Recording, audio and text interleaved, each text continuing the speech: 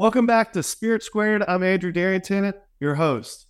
So, Spirit Squared, we're in episode 9, and we're here with a new guest and a great topic, a very, very important topic. I just want to remind everybody, Spirit Squared, we're talking about a spirit. So, it could be anything, wine, it could be tequila, it could be whiskey, whatever it is. We do like to share that on our podcast.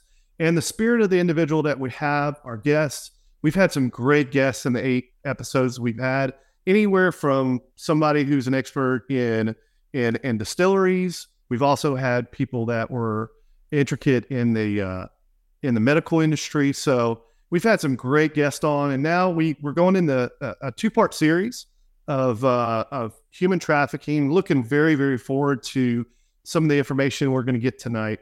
I'm going to pour my first pour. This is Don Fuano. I went there this last week in Guadalajara, just outside of Guadalajara, and visited their distillery. Super nice distillery, very good people. I'm having their Blanco Fuerte. I also want to rep Arete. Great guys, super fun guys, and good people to know. If you ever have an opportunity to go to Guadalajara and get over to tequila, you definitely want to do that. Great people, great hospitality, fun time. So our guest tonight is Gena Bohl. She is an abuse prevention and anti-trafficking specialist. She's also the founder of Stunningly Strong Beauty, correct? Correct. Yes. I get it all. That's a mouthful. You got it all. Yeah. Okay. Good job. For you guys that don't know, I've known Gena for almost 20 years now. Yep. I think the first time we met was in a little farmhouse in Oklahoma. Yeah, definitely. Little farmhouse in Oklahoma. Right.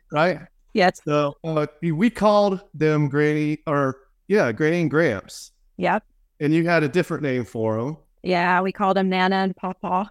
That's right. Well, Nana's still here, but Papa, he left us. But I mean, that's the first time I met you. You gave me a big cup of coffee. We had a lot of fun times, ate too many sweets.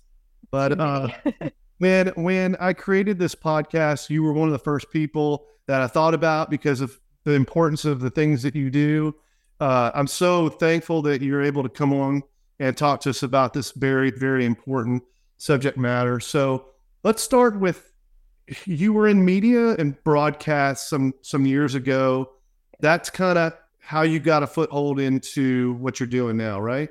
Yes. And first, just let me say thanks so much for thinking of me and asking me to be on here. Super, super honored to be a part of this and to be able to share this message, as well. But yes, I started out in media and broadcast. That's really what my background was in. And we were living in Baton Rouge, Louisiana at the time, and Hurricane Katrina came through. And first hurricane that I'd ever experienced, because I grew up in Columbus, Ohio, and we just knew to look for blizzards and ice. And so Katrina happened, and worked relief efforts for Katrina. And from there stemmed this whole conversation a couple of years later, where the media started to pick up on these stories of people that were being trafficked from Katrina across state lines. And the way it happened is families, obviously, during that time were devastated. They were separated when the levees broke. I mean, it was just mass chaos in New Orleans. And you're from the state, so right around that area, and it was insane, the amount of just devastation and families that were separated and people that were misplaced. And so natural disaster, anything like that, is going to bring with it just the lowest of low humanity. And there were people that actually dressed up as FEMA workers and promised other family members, we found your family, they're in a shelter here. There were people that came in, and really what broke the story is this huge labor trafficking thing where people were promised jobs, and then they were literally kept in these horrible trailers. Their shoes were taken away from them at night, and they were forced into, labor trafficking. And so these stories broke, and all of a sudden people started going, oh, this doesn't just happen overseas. This happens here in the United States of America. And where we were, this happens right here in our backyard. And so that's kind of what swung that door open for me to start to be able to dip my toes into this realm. And then I just got sucked in and it became my passion. And I live to educate and to help with the prevention side of it, and also for victim identification and survivors. That's Sure. the heartbeat of everything, is the survivors. Right. So there's a time period between, so Katrina was 2005. Mm-hmm. And it was insane. My mom and dad were down there during that time. Of course, my mom evacuated, my dad evacuates. My dad works for the railroad, so he's like one of the first people that are able to come back. Saw some crazy stuff. People were, acting like we're in a third world country. Right. And I can only imagine the fallout to that. So we have this problem. It's identified, the trafficking problem I'm referring to. Mm-hmm. And so a task force is created, right? Yes. But it's a pretty good amount of time after that, right? Correct. So Katrina happens in 2005, and I didn't actually really get involved until right about 2007. Okay. So it was a couple of years after that stuff started to be brought to light. And a friend of ours had asked us, and it's so funny, I tell this story because I've been in nonprofits where it's anti-human trafficking, and it's cute because I remember I was in a room full of interns, and they were all going around talking about how, oh, I saw this movie, or I just had this really great experience, and I went overseas and I want to come back and I want to fight this. And I was like, that's great. I'm like, my husband and I made a video, but not that kind of video that you guys may be thinking about. We were just really commissioned to work with an organization called A21 to help them kind of start to get the word out about what trafficking was at that time. They had just started, and it's what we called bumper videos. So literally just these 30-second, 60-second pieces that would be played before the founder would come up and talk about it. However, the only thing that I had to go on to really be able to write the script and to help produce it was what the UN had about human trafficking. And I'm talking pages like this thick, and all of the legal ease and speak that you could possibly think of. And so trying to dig in, and I read every article that they had within this, trafficking against persons whole document that came out, and highlighted stuff, and really started to go, wow, if you're trafficked from a foreign country into the United States and that's found out, you have a ton of resources. You get visas, you get protection, you're given housing like crazy. But if you're trafficked in the United States, and at that time, trafficking was considered being taken across state lines. The laws have changed since then. But at that time, if you were trafficked across state lines, it was harder to prove. And if you were trafficked within your own area, you pretty much just got the stamp of prostitute. And that was it. And so you're arrested, put in jail for the night, you have a criminal record. And so really starting to see the discrepancies between the domestic victims and the foreign victims. So I saw that just from the way that those laws first read, and thank goodness they've changed a lot, since 2007. And then from there, from that video, just something struck me, and I had a friend call me and say, hey, there's a nonprofit, they're looking for somebody to do media communications and to really get out in the community and bring awareness. Are you interested? And I said, sign me up. And they were like, great. And then they called me back later and like, by the way, your task force meeting is tomorrow. And I was like, I did not sign up for a task force. I'm sorry. I just want to talk to the press and go educate people. What are you talking about? And they were like, be at the courthouse at this time, at this time. And so I literally, I think that night I prayed that I would have a heart attack, so that way I didn't have to go to this thing, or that the house would flood, or maybe an alligator would just be randomly in the driveway and I couldn't get out. And I mean, none of those things happened. I was like, all right, great. So I went scared to death. I walked in, and I mean, it's like the DA is there. There's medical and EMT people that are there. There's detectives. There's prosecutors. I mean, I'm just, and I walk in, and there's other like non-government organizations that are there that are doing these massive, huge things. And I walk in, and I'm just like, hi. And I sat down. I was lost at first. I didn't know what was going on. And I came home, and I told my husband, I said, I quit. And he's like, you can't quit. He's like, you already quit your other job. You need this job because we need the income. You can't quit. Right.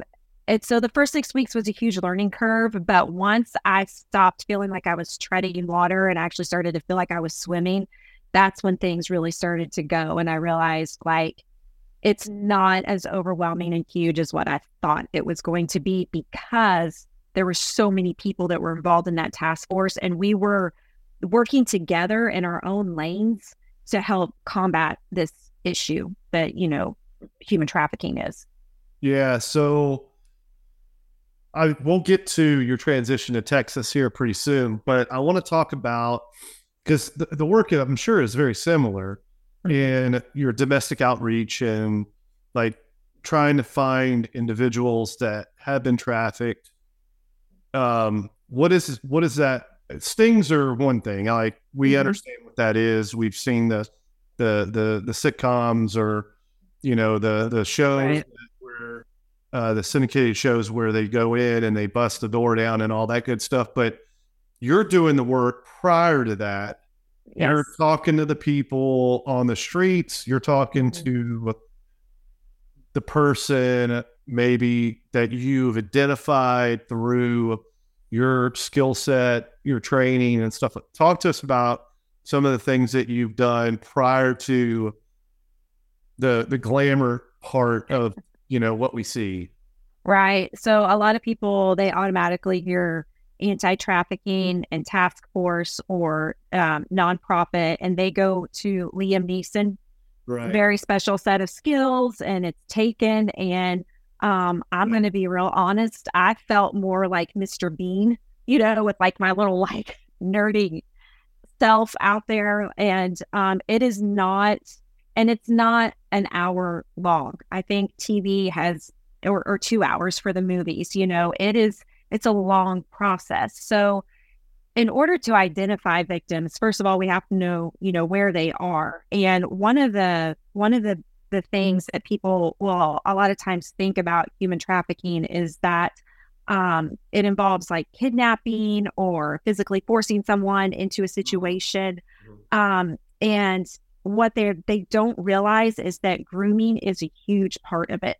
So one of the things that I like to focus on is that prevention and what does grooming look like, and going in and being able to identify that person is grooming this entire community, because it's not just this, I don't even know how to explain it other than there's just this idea that it is like Taken, where girls are hiding under beds and people are pulling them out. Or if you went and watched the last movie, Sound of Freedom, where it's that. And yes, it can be the modeling things, but really what it is it's a pimp who's willing to invest and know that they're going to get an ROI on that investment. Right. So for me, if I was driving around an underprivileged neighborhood, I was looking for the guys that were hanging out, leaning up against their cars, bags of McDonald's, handing food out to all these young kids that were coming in around them.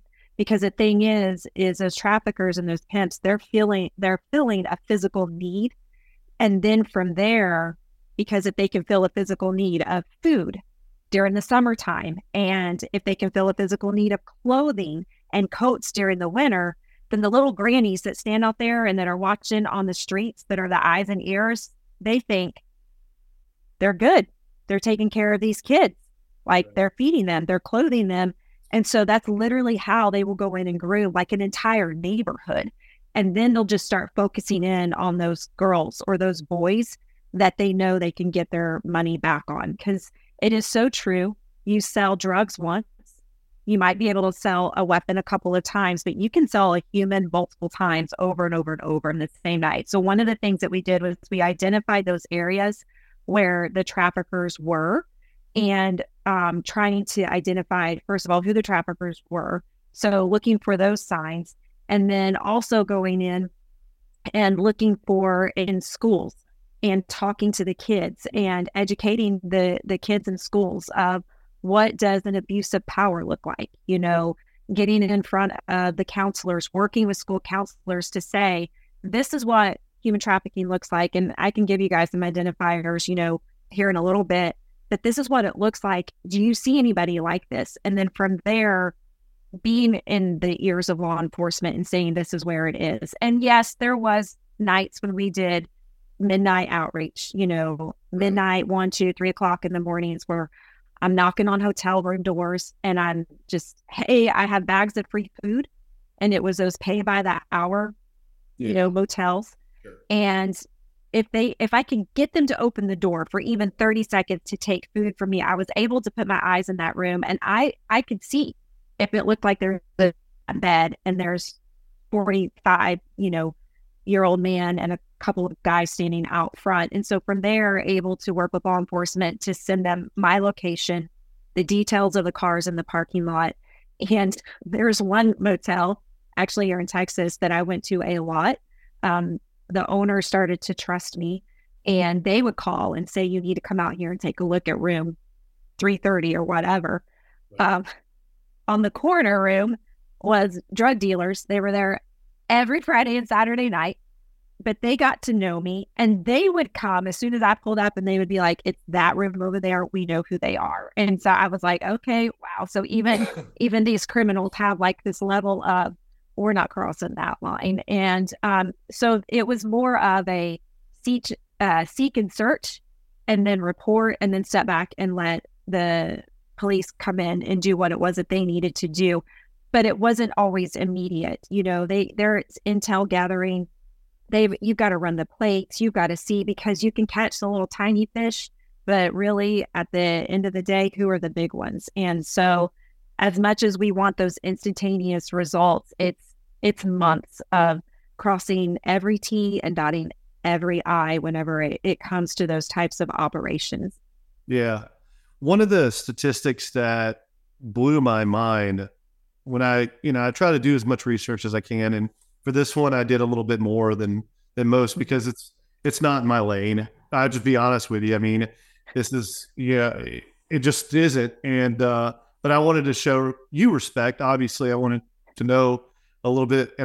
So I did a pretty good amount of research on the topic. Not only that for you, but we're going to have another guest on to talk a little bit more about our area. We have a group, and they're going to talk a little bit about hotspots in our area and how that we can help and stuff like that. But the average individual that is trafficked is 12. That blew me away. Yep. Yeah. 12. And runaways. Yeah. Well, huge. There was a variety of things. We know that some come from South America, and their parents are hoping that even though the kid is going to go through a lot of despair, that they'll come out of it, like you said, through programs and things like that to, they'll get away from it, but they get conditioned, and it's tough to just think about 12-year-old. And I, we both have kids. We both have had 12-year-olds under our roof, and just the mentality and their mental stability is just not developed yet. And to understand that occurs is tough to swallow. The other statistic, and there's one statistic I want to hold on to, because that one is the most appalling to me, but almost 60% of the population that is trafficked is African American, which I thought stood out to me, because when I think about trafficking, I think about Hispanic population, that demographic, coyotes moving people across the border, and the deals that are made and stuff like that. And so that was one that really stood out to me as well. Yeah. I think too, what's important to understand is that, you know, they'll say that, you know, well, it can happen to anyone, and it's happening in your own backyard. And that's kind of the common undertones for human trafficking field. Technically, yes, that's true. Anyone can be the victim of that, just like anybody can be a victim of a violent crime. But there are things that make people way more vulnerable to this, you know, generational trauma, historic oppression, discrimination, other social factors will come into play. You know, and one of the things that happens too is that traffickers will recognize the vulnerabilities of the people that they're honing in on, and they will take advantage of that person. There's a quote that I wanted to tell you guys about. There's a book called The Pimp Game. It's an instructional manual, true story. This is written by a pimp. Okay. Now, I've also been able to sit and talk with traffickers as well. And one told me, you know, I'll stand outside a schoolyard and see who's being picked on, and then decide if I can connect with them in order to gain their trust. And I'll work for 3 or 6 months to gain that kid's trust, knowing that my ROI is going to be worth it. But in the pimp game, it's talking about grooming, and this pimp quote says, "You'll start to dress her, think for her, and own her. If you and your victim are sexually active, slow it down. After sex, take her shopping for one item. Hair and or nails is fine. She'll develop a feeling of accomplishment. The shopping, after a month, will be replaced with cash. The lovemaking turns into raw sex. She'll start to crave the intimacy and will be willing to get back into your good graces. After you have broken her spirit, she has no sense of self-value. Now, pimp, put a price tag on the item you have manufactured." And like, he's telling other pimps like how to traffic their victims, you know, and it's not just girls either. Boys can be victims as well. And that's something that I think they're kind of that silent victim type that people forget, that it's not just females, while a majority is females, but boys can also become victims of trafficking as well. Runaways they'll have survival sex just to survive. And then from that point, they'll connect with usually a trafficker or a pimp because they feel more safe.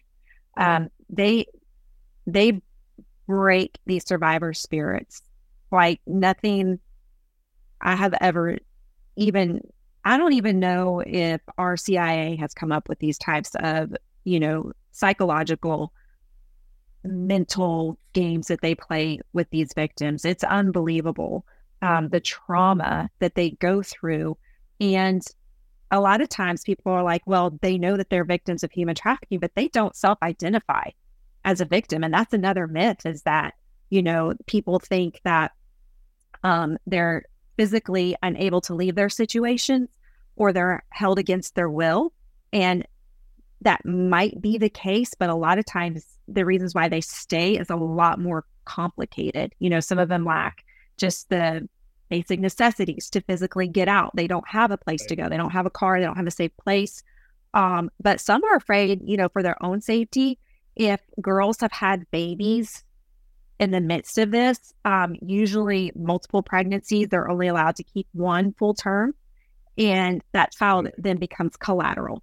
Yeah. And it's held, and in order for the safety of their child, you know, they will stay. And then some have just been so effectively manipulated or forcibly hooked on drugs that they literally, like, they just can't leave. They don't know what they would do if they did. Yeah, absolutely. That's a lot to take in. Okay. Yeah. That I don't have any daughters personally. You do. So, you know, I mean, that touches you probably deeper than me. So how do we identify victims, or how do we teach and train potential victims how to possibly steer clear of these situations and or identifying? I know there's a lot of peer groups in high schools now that do teaching and training, maybe, kind of let's band together. Mm-hmm. Talk to us a little bit about that. So one thing, if you're listening to this podcast and you have kids that are young or teenagers or whatever, I just don't live in fear, live in wisdom. I've done this for 15 years and I am not afraid to let my kids go out and be a part of the world or to have cell phones, because we have wisdom and we talk about it. And they didn't know what I did when they were young. Funny story to help kind of lighten it a little bit. It was during COVID and everybody was locked down. And my son, who is now 16 at the time, was not. And he was 13 and he was sitting in front of the computer and they were talking about natural disasters. And he was like, well, we lived, and he's like, I didn't live, but my parents went through Hurricane Katrina. And I heard the teacher say, oh, that's really interesting. What else can you tell us about Louisiana? And he said, oh, well, my mom was in the sex industry there. And I was like, no, get off your class. Like literally I had to email the teacher and be like, this is what it was. Right. Yeah. Just like, I was like, seriously, like that's where we went. Okay, cool. So, but you don't live in fear, you live in wisdom and you talk to your kids about it. So one of the best things that I can tell anybody is that if your child has a smartphone, great. It's just where we are in society. But smartphones don't equal social media. Just because you have an iPhone doesn't mean you have to have social media. It does not come preloaded with Instagram, TikTok, Facebook, Snapchat, or any of those. Like those are apps that you download. And for the most part, if you give your kid a smartphone, make sure you set up the parental controls. A good out for families is like, look, these things say you have to be 15, 14, 16, or however old. You're not that age. You don't get this. When they do become that age, you don't just download these apps and then let them have free reign. Each one of our kiddos is different. So our two oldest ones, they're both out of high school now. One's out of college. The other one is in college. They were 18 before I said you can have Snapchat, because I don't have the physical, or I don't even have the mental capacity right now to keep up with your stuff. And you have to. I mean, it's not stalking them. It's not like, we have to kind of get out of our mind as parents that they need their privacy and they need their space. No, they need boundaries and they need protection is what they need. So let them have these things, but have very open and clear communication about what the expectations are. Have them sign a social media contract and then let them know, I'm doing phone checks. You will be my friend. I will be your friend. I will monitor your Instagram. I will do all of these things. Because honestly, like now the world that we're living in, that is how people are reaching out to these kids. And it comes through the things of, and I get them all the time on my account too, which is so weird. It's like, hey, we need an ambassador for this clothing brand. We liked what you posted. We need an ambassador for this jewelry. What's your address? Where can we send you free products and samples? And it's like, can you imagine, like, to a teenage girl or to a boy, like that's flattery. Yeah. Like, ooh, they think they like it, and so, and it starts with that because they all want validation with who they are and that they're great and that they're amazing. And so it's having those conversations with them that say, I'm monitoring, your profile is set on private and we're not going to talk to people that we don't know. And if somebody does want to talk to you, I want to be included in that conversation. And they may roll their eyes and be upset, but you can very clearly just say to them, look, here's the reason why. It happened here in Texas, a young teenager, and you can read about it in the Dallas newspaper, met somebody through social media, went to a basketball game with her dad, decided to meet this person at the bathroom during, the game, said she was going to get concessions, willingly walked out of the American Airlines Center with this person. and then was found in Oklahoma being trafficked. Like, and we think that doesn't happen, but that happens. Like that happened here. There's been other girls where they've connected with people through Snapchat and social media, and we have found them literally in downtown Fort Worth in a situation that they never thought that they would find themselves in. So talk to your kids, be aware of your surroundings. Again, it's also understanding that in these vulnerable populations that we're also looking for that, and if you're around kids, if you're a human being, you could very easily identify, somebody. But easy ways are, what is the living situation like? Is it an unstable living situation? Right. Is there a lot of turmoil at home? Because a lot of times if that's the case, then that validation of love is going to be sought out somewhere else. Is there a history of domestic violence that's going on? Does one of the caregivers or family members have a substance abuse issue? Here in Texas, gang trafficking is huge. Here in where I was in Louisiana and the middle and eastern districts between Baton Rouge and New Orleans, family trafficking was big. So parents would keep their kids home from school, sell them during the day in order to support substance abuse issues. Yeah. So is there substance abuse issues that are going on?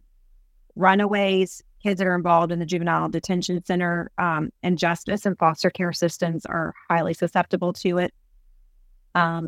What can happen too is, is there a kiddo who, or even not even a kiddo, it can be an adult, that all of a sudden they're being showered with like gifts and money, and they become the object of a very fast moving romantic relationship where it's like a younger, older person or somebody who's really wealthy and somebody who's really struggling connect, and they're getting love bombed, and like all of a sudden it's like just boom, boom, like it doesn't make sense.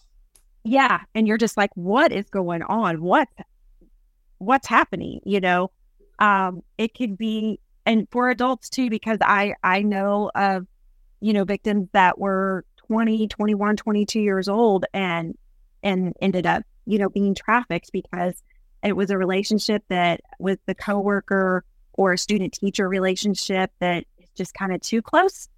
And you're like, that doesn't feel right. And that doesn't set right. Or maybe it's somebody that they only have met only on social media. And all of a sudden they're like, I'm going to go meet this person. For,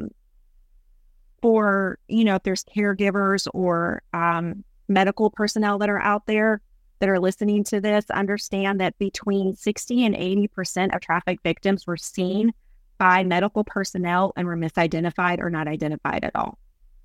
Because they they maybe didn't know what to look for, or they were not left, like those traffic victims were not left alone with the healthcare provider. So if somebody's always around and controlling, if like that kind of stuff, it also understand too that women can also be the traffickers. So women that want to get out of this lifestyle sometimes are groomed to be the ones to go look for the new girls to replace them. And they can be, it's horrible what they call them, the stable moms.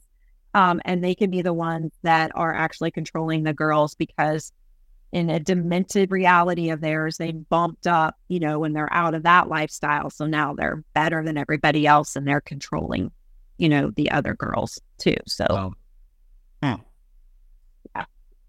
Okay. Another layer down. Layers and layers. Yeah. Right. Okay. So you're in Texas. You've been in Texas for a while now, right? Yeah. Since 2012. 2012. So we moved from Amarillo to here, to East Texas in 2012. So yes. Same year. Same year. Yeah. Yep. And so what are you doing now? So now I'm working on the prevention side, in the schools, talking to kids from pre-K, believe it or not, all the way up to high school students. I believe it. Yeah. So with our pre-Kers and elementary students, it's more of a it's giving them the ability to tell adults no. And I know that for a lot of people are like, oh, we can't. Yes, they can, because what we want them to do is to understand, one, they have control of their body. So there's safe touch, there's unsafe touch, and there's confusing touch. So we touch on the physical abuse, sexual abuse, and then like what is normal. And giving them the voice to speak up and say, no, I don't like that. And then telling them it's okay to tell another trusted adult what's going on, and being that trusted adult and allowing these kids to come up to us after we've spoken in their classroom and talked to them to disclose. And so with taking in disclosures, you're working with CPS and you're passing on disclosures. So in elementary, pre-Ks, are really just kind of giving them their voices to be able to say no. The older elementary students, we really start to talk about social media and gaming etiquette and how to stay safe and what to look for in grooming without actually saying this person's grooming you. Middle school, I know people are like, middle school, and I did not like it my first year that I did middle school. I was like, maybe because I had middle schoolers living with me, and I was like, oh my gosh.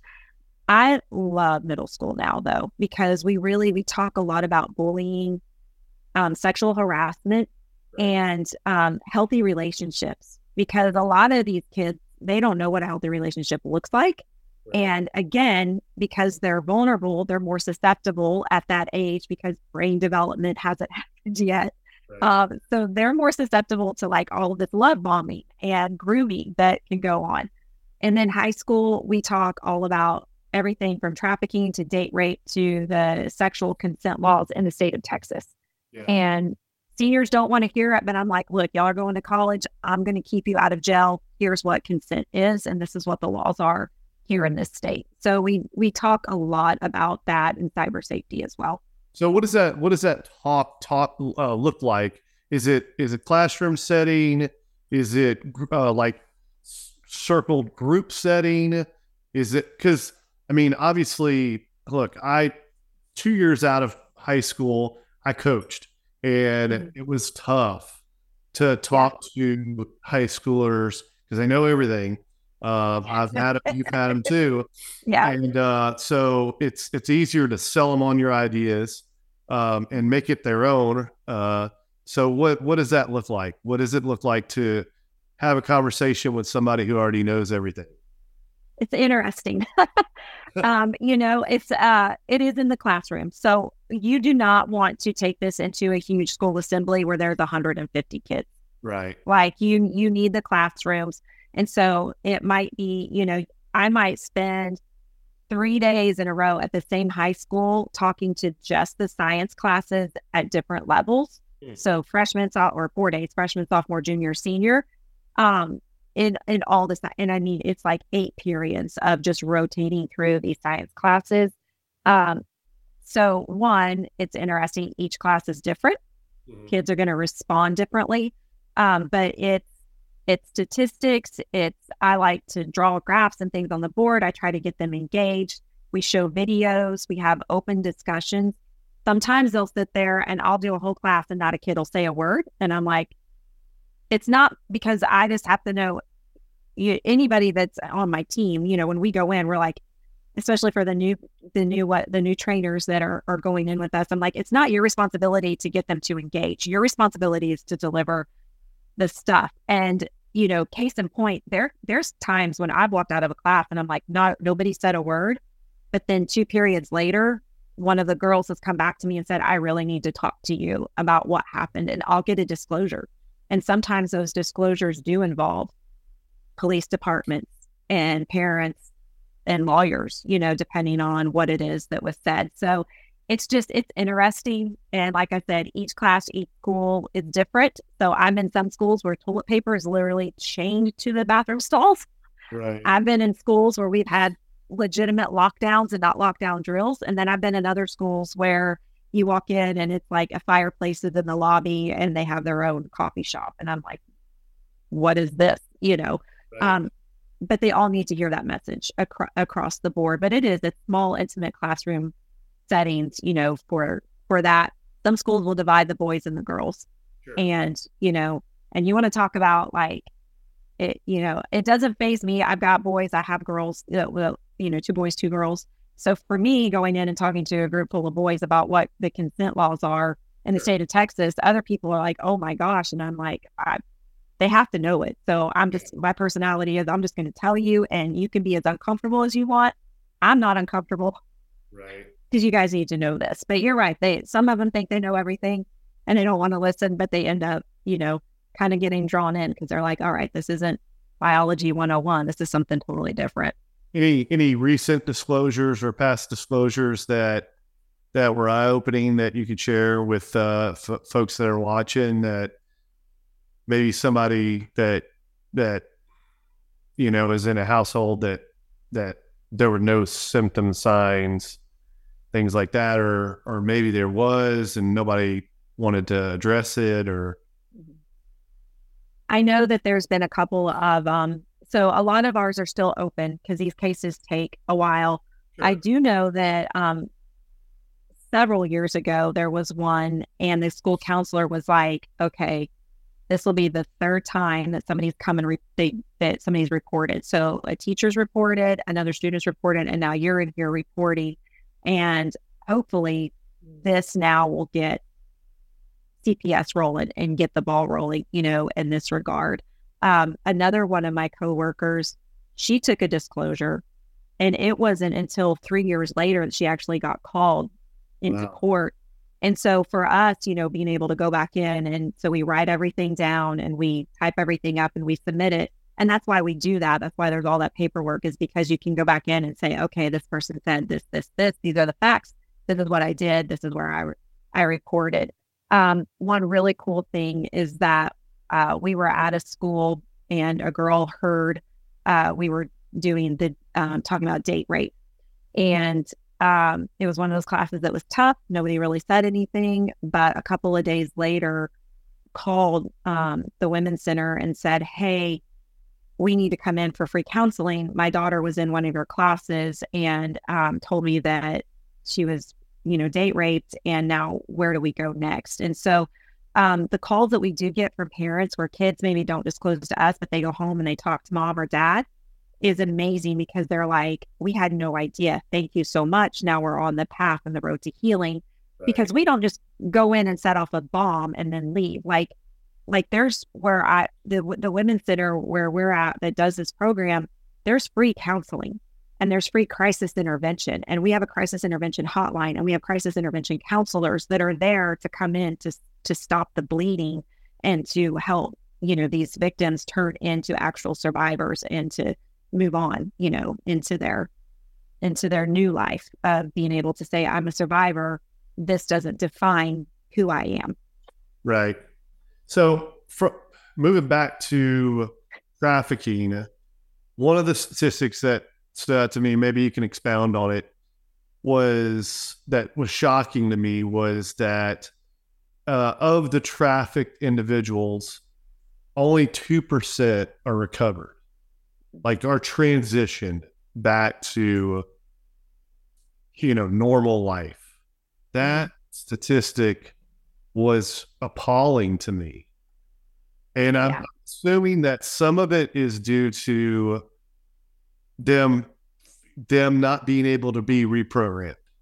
Mm-hmm. You just cannot reprogram them. Some of it's due to the effects of drugs and, possible overdose and fatalities that are involved in the trafficking process. And the other part of it is just, frankly, just not being able to connect the dots to get them back. Mm-hmm. Where they end up in a different country, a different city, and you just can't, like, the trail goes cold. Yeah. So one thing too is to remember that not every traffic victim is going to say, I'm a traffic victim. Right.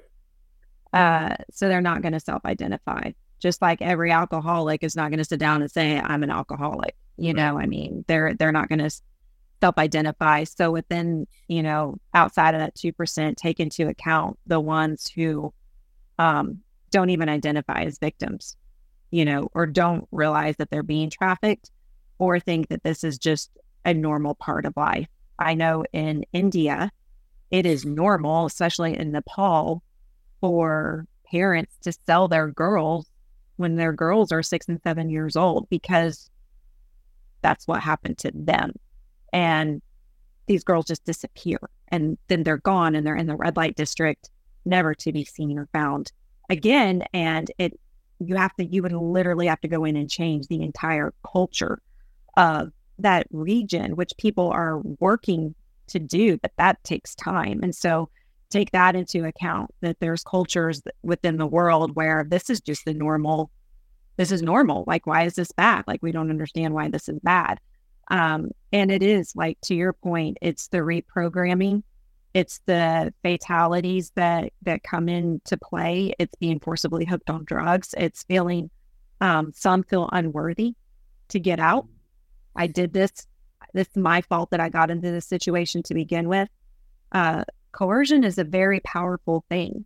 We had a girl that, college student, very well-to-do family, went to a frat party, had her drink roofied, was gang raped, and it was videoed, and then told, if you don't show up and do what we tell you to do when we tell you to do it, with who we tell you to do it with, then we're going to send this to your daddy and to the pastor of your church and to everybody else.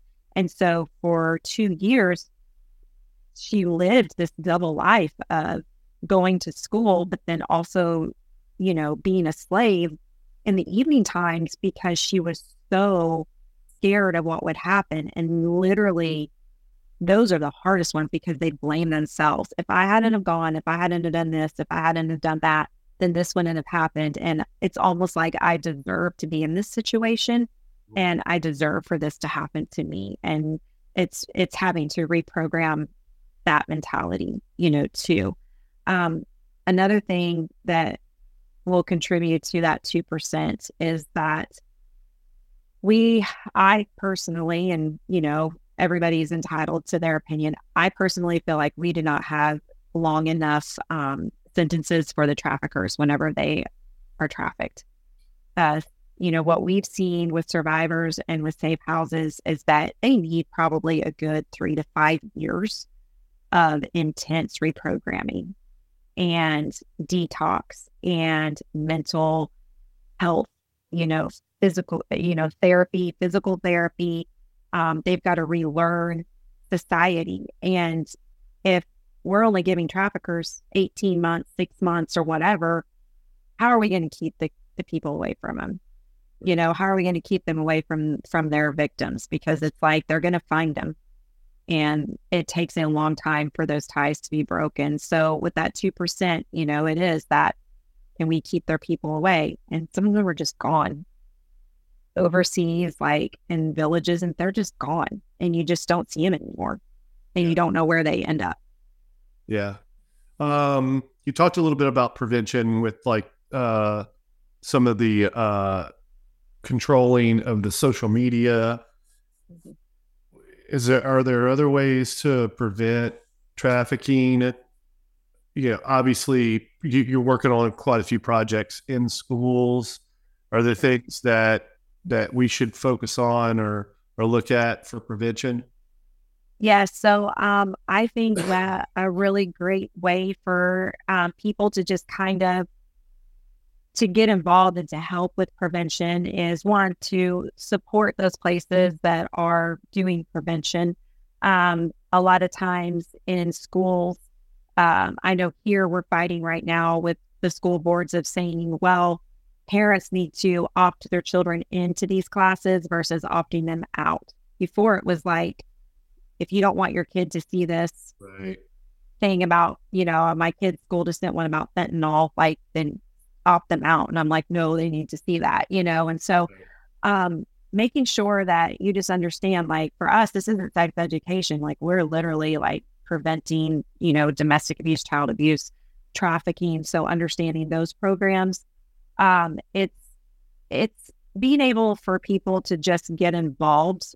Everyday ordinary people can make a difference in this. I mean, it's a huge, huge problem. It's global, it's worldwide. You do not have to operate in the realm of, knocking on doors at midnight at hotels and motels. You don't have to be a part of a task force. You don't have to be in prevention at schools. Just ordinary, everyday people can make an impact. And one of the things is just finding out where are the needs in your community and to fill the needs in the community, because the pimps and the traffickers are going to do it. And they're going to do it because they know that they will be trusted and they can start to groom people. So if there's a place in your community that has a food bank and they need food, drop off food. I call them food deserts. So take part in that. Is there an underprivileged area in your community where you feel like maybe they're in need of coats or, blankets during the winter time? Then, see if you can connect with somebody in your community that's providing that, for them. It's finding the needs in the community and then saying, how can I help with that need in order to make sure that somebody else that has, nefarious intention is not filling that need. Yeah, absolutely. Very cool. We covered a lot of ground very quickly. Yes. Yeah. Awesome information. We're gonna add some links to when we post the podcast. We'll add a ton of links that people can go to. Are there any websites or nonprofits that you can talk about just off the top of the head that you'd want people to go to kind of support these initiatives and or more education? Yes. So Polaris Project, okay, you guys check them out. They are going to have so much information and they break it down state by state. So if you're in Iowa and you want to see what trafficking looks like in Iowa, you got to check out Polaris Project. They are absolutely amazing. Atlas Free is another one of my favorite nonprofits because literally they support other nonprofits. So how cool is it that it is a nonprofit that raises funds for other nonprofits that are involved in anti-trafficking all over the world? That's why it's called Atlas, and so they provide support and funding to partners everywhere. So they are amazing. They're called Atlas Free. And then the human trafficking hotline is another one that people really need to get on there. So humantraffickinghotline.org. And I know you're going to toss that down in the show notes too. If you're local here in Texas, I love the organization called Unbound. Now they are amazing. And then Refuge for Women is also working on safe housing for women. And they're not only here in the DFW area, but they do have other safe homes throughout the United States as well. Yeah, it's cool. Yeah, I mean, it's just something that we don't think about a lot. I mean, right. we're blessed, and obviously you've done a lot more work than I have. But again, whenever I thought about launching this, is one of the first things I thought about. It's a heavy topic. Yeah. It is, but it's one that needs we need to shine light to. And I'm so glad that you were able to come on and add some detail and a lot of good information. We're going to add a ton of links for folks to look at and contribute to if they want to. But at the end of the day, I mean, it could affect us all. And I think that we've got to pay a close eye to it. 7% of the folks that are trafficked are male. So it's not as though boys can't be influenced either. So I think that's another statistic that stood out to me too, is that they can be influenced the same way. And we think of it like, oh, well, they're going to be pushing drugs. They're going to be, gang banging and stuff like that. No, they're trafficked. Same way, like you were referring to earlier. That's right. Very and cool. Go ahead. So, well, before we sign off, I know this can be so overwhelming and it can be really, really heavy. Sure. And so if everybody just can remember the starfish mentality, like that's how those of us that work in just any of the realms of even nonprofits in general, like we really have to take the starfish mentality. And it is just the story of the little boy walking down the beach after a storm, and all these starfish had washed up onto the shore, and he's picking them up one by one and he's throwing them back in. And this old man comes out and says, "What are you doing?" And he said, "I'm saving the starfish." And the old man looks down the beach and he's like, "There are thousands of starfish on this beach. You are not going to be able to save everyone." And he picked up one starfish and he said, "But I can save this one." And he tossed it back in the ocean. And so that's really how we have to look at this. If we try to look at the overall global issues of it, it can be overwhelming. But if you're interested in getting involved and in helping, just focus on that one. What is that one thing that I can do? How can I help in that one way? Can I be a graphic artist and do stuff for free for nonprofits? Because Lord knows we're not very good at that kind of stuff. Am I great at fundraising? Can I help do fundraising? Can I sell baked goods? Am I a mom that stays home and I can just, make phone calls or do data entry? What can I do to help save that one? And I think if we can keep the starfish mentality in front of us, it keeps it from being super incredibly overwhelming. So what I was going to transition to is Stunningly Strong Beauty. Yes. I mean, so you're the founder of that Facebook page. Mm-hmm. Talk to me a little bit about that page, because when I go there, I'm like, as a guy, I'm like, oh man, this is intense. There's a lot going on, women style. Yeah.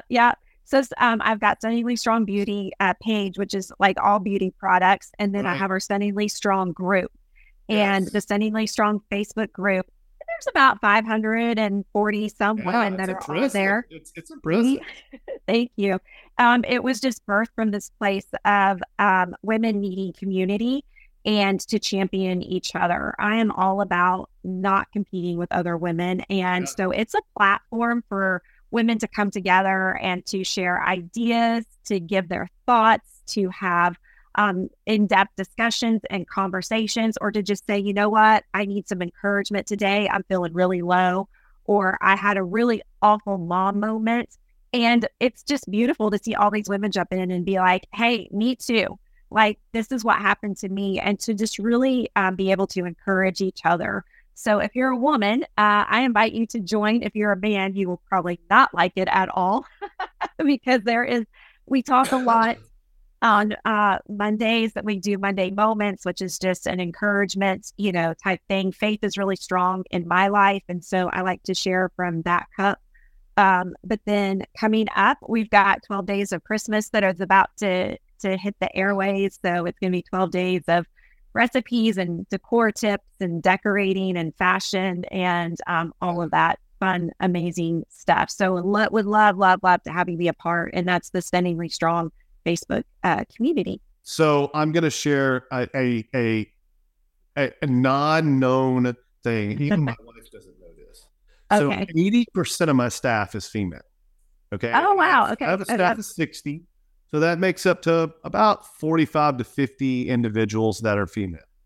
And in the capacities that I've held, that has been pretty much the status quo. Has been about 60 to 80% of my staff has been female. And I have a sister too. So thankfully I was raised with a sibling of another gender, which was awesome. Well, it wasn't awesome when I was growing up, but it is what it is. So anyway, I jump on your page every now and again to just ground me some, because us as guys, we have this like fix it mentality where we just have to fix everything, or we have to know everything about everything, or we just have to be assertive, even if we don't know what the heck we're doing. So we just have to act like we know what we're doing. And so sometimes I jump on there just to kind of like say, okay, this is the struggle, or this is, and the sounds of encouragement is great, but just the vulnerability, hearing the vulnerability of like challenges of being a mom, challenges of setbacks, of maybe of verbally being abused or whatever it is, that adjusts my approach sometimes when I'm talking to one of my employees that's 22 years old that I know comes from a broken home. that, so, I mean, what I'm saying is this, I understand that it's a page that's targeted to a certain demographic, but occasionally I do visit to gain some reference and to get some humbleness and some softness to my delivery because I need it. And what other references do you go to? I'm not gonna get that from a book. I'm not gonna get that from. I'm probably not gonna get that from a peer, even if it appears female. They're probably their motivations and everything's probably similar to me. Their conversations are probably going to sound slightly different, but I think that going to those sources kind of gives me a little more like realness. It's real. Yeah. Putting their emotions out there. It's vulnerability. It's realness. It's encouragement. It's a lot of great things happening on that page. And so I pop in there without you knowing me. No problem. Toby pops in every now and then, and because I have a blog as well, and I had kind of put it down for the past year, and I've just picked it back up again. And so it's stunninglystrong.com if anybody wants to check that out. But every now and then he'll be like, hey, that blog post was really good. I just read that. I was like, oh, thanks.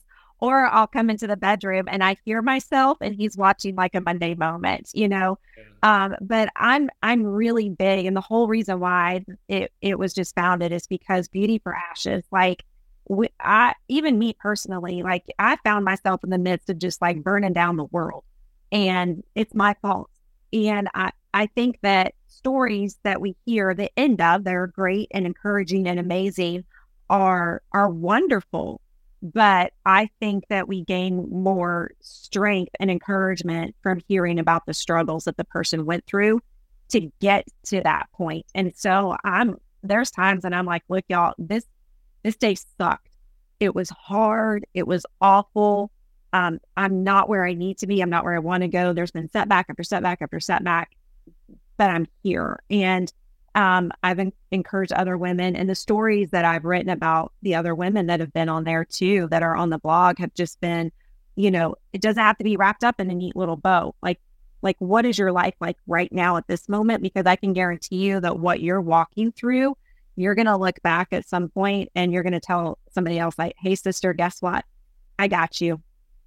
Grab a hold to my lifeline and I'm going to pull you through, the next place. So, but I'm glad that you hop on there and observe quietly. my favorite is like somebody puts like they're having a bad morning, or that their kid, struggling this, that, and the other. And all these women are just like, no, you're not gonna let yourself get down. No, we went through that, and this is what happened. It's just, they really rally to each other strongly in that forum, and I applaud you to creating that forum for them. And I know there's a lot of strength that they're deriving from that, and they're stronger people from it. So it's cool. I jump in, I get my strength, my female juju, and then I go about my business. And I just hope that my employees, I know my employees know, because like today was a perfect example. I had a female employee disclose to me today that a former supervisor made some inappropriate remarks, and they did it on Snapchat because that forum, earns the messages within 24 hours. So she didn't snap a message of it. This was a couple years ago. She didn't have the confidence to disclose it to anybody. She sees me as a fatherly figure because I'm 20 years older than her. So I'm talking to her. She mumbles something under her breath. I pick up on it. I confront her about it because I don't want it to just go without happening. And she discloses what happened, and I'm appalled. And so I report it to HR, and of course they're just like, happened a couple of years ago, individual still employed. So it's still an open investigation. Right. But the fact is I don't know if I would have done that 5 years ago. I don't think I would have. I would have heard the murmur under her voice and just went on. But through, exposure to, different forums like yourselves, like your stunningly strong beauty page. I mean, those types of things are things we got to pick up on. Right. Right. And I think I'm better educated from that type of forum and forums like that. So cool. All right. So this is a segment where we do shout outs. It's my favorite part. Well, it's not my favorite part, but I mean, it's still one of my favorite parts because in podcasts, you really don't get to do that. But yeah, I love it because it's like your opportunity to kind of talk about some people that maybe have influenced you to do what you do, give you purpose. I'm not going to put any words in your mouth because I can kind of maybe guess a couple folks, but nonetheless, I'm gonna leave it up to you. Kind of talk a little bit of some of that. Well, shout out to you for the podcast and for, doing this. And of course, I was going to shout out to my husband, Toby. He is an amazing, strong guy to have to put up with all of this, because sometimes it is full tilt, 100 miles an hour. And he is just that. I'm the kite and he's the string and the person that holds it, that grounds me. So he is amazing. And we have awesome. Right beside each other. Yeah, right beside each other. Yes. And we're both hard-headed but loyal. That's very much. Yeah, so it's awesome. Very much. He texts me on my birthday. I text him on his birthday. Yeah. It's kind of our thing. It is. And the cool thing too is like you, he's a fixer. So he learns now to ask me, do you want me to fix this or do you just want me to listen? Or I'll start the whole conversation with, don't fix this, just listen to me. So shout out to that guy because he is amazing. Of course, my 4 incredible kids who, they're all awesome, functioning, kind adults. 2 of them are adults and I've got 2 still in school and love them. Like they're amazing, great kids. And so much fun to just see different stages of their lives now. And we're at the place where everybody sleeps in on Saturday mornings. So that is amazing. I also want to shout out my friend Tara. She is a victim. She's a survivor of domestic violence and trafficking, and she's a huge advocate right now for trafficking victims and domestic violence. Her name is Tara Alston. She has a book called Yet Still I Stand. You can find her on Facebook. I also feature her in Stunningly Strong as a Stunningly Strong Woman of the Month on my blog. And so she is just incredible. I love her story so much. I've known her for years. I mean, since we were in high school, and to see going from one to the other to now, she's just this incredible force of nature for survivors. Absolutely love and adore her. And of course, to every person that believed in me from the very beginning, from the people at Trafficking Hope that said, can you do the task force, to the people at Rescue Her that gave me the opportunity to be the domestic outreach director. And then of course, shout out to the Women's Center of Tarrant County, who are just incredible people that I can't say enough good things about them. They're all amazing. And I love it. And to every person that is in this realm that's fighting it, and to every survivor that is out there, and to any person that is in the thick of it, you are amazing and incredible individuals. And for those of you that are looking for a way out, I'm praying that, you find the strength and the resources to get out. And for those of you that are surviving, may your voice be the stepping stone for the others to follow behind you. Very cool. Really appreciate you sharing. Yeah, thank you. Yeah, man. I love it. It's so good. I do have a quick shout out and then we'll sign off. During the last week and a half, as I said in the beginning, I traveled to Guadalajara and we went into Topicapi, and then we went to Tequila. And I was there for an industry trip, but man, so I was there during Dia de los Muertos. So it was Day of the Dead. And similar to what we have, like 4th of July, MLK Day, Columbus Day, like the people of Mexico really show a lot of reverence to their ancestry, and more than what we do, in my opinion. Like I Right. think that we celebrate like former birthdays, and we celebrate like certain milestones that maybe our ancestry hit, 50 years of marriage or whatever it may be. But these are people that are not with us anymore. And Right. I had lunch in a cemetery. We had festivals in cemeteries. They cleaned the graves. They decorated the graves. There were people camped out in chairs telling stories about their ancestry. It's just not the same. It's just Right. not the same. So I wanted to shout out to Gramps. I know you call Yeah. him something different. He was an Oh, awesome man. I remember having many conversations with him. He was just such an intellectual, yeah. and inspired me to do a lot more Hmm. with what I had going on than what I thought I could achieve. My mom and dad, they were awesome. My grandmother was a librarian, and my grandfather was a bailiff, and he was, man, hard. I always think of him. One of the first memories of him was that old John Wayne video where he asked the boy, he's like, "Can you swim?" And he goes, "No, I can't." He just throws them into the water. There's That's what happened to me. I was wearing diapers, and my grandfather asked me, he's like, "Can you swim?" And I was like, "No." And he's like, "All right, you're going in the horse or the cow." And I just threw me in there, and I remember touching the side, and it was algae all on the sides, and I was afraid. But I swear, yeah. um, that ancestry can't leave with us. It just can't. Right. We have to pass it on, and that was Yeah. something strongly that I brought back from Guadalajara, which is absolutely amazing zone of Mexico. It's very safe.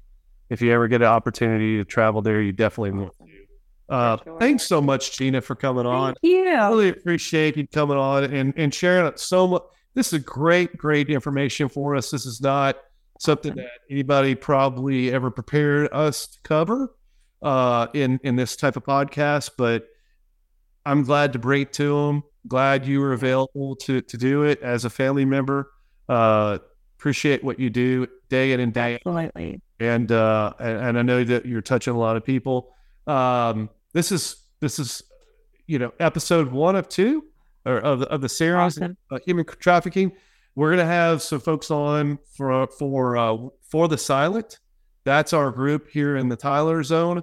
I didn't know if you knew this, but Arizona, California, and Texas are the 3 states that are most trafficked, the most trafficked humans in the United States. And obviously they're worldwide happens, but in the United States, those 3 border states, obviously, it's just a lot easier for them to cross over. But those 3 states are so. For the silent, we're going to have some folks on for that, and looking forward to it. Thanks so much, Gina. Appreciate it. Absolutely. Thank you. Right, we're going to sign off. Thanks.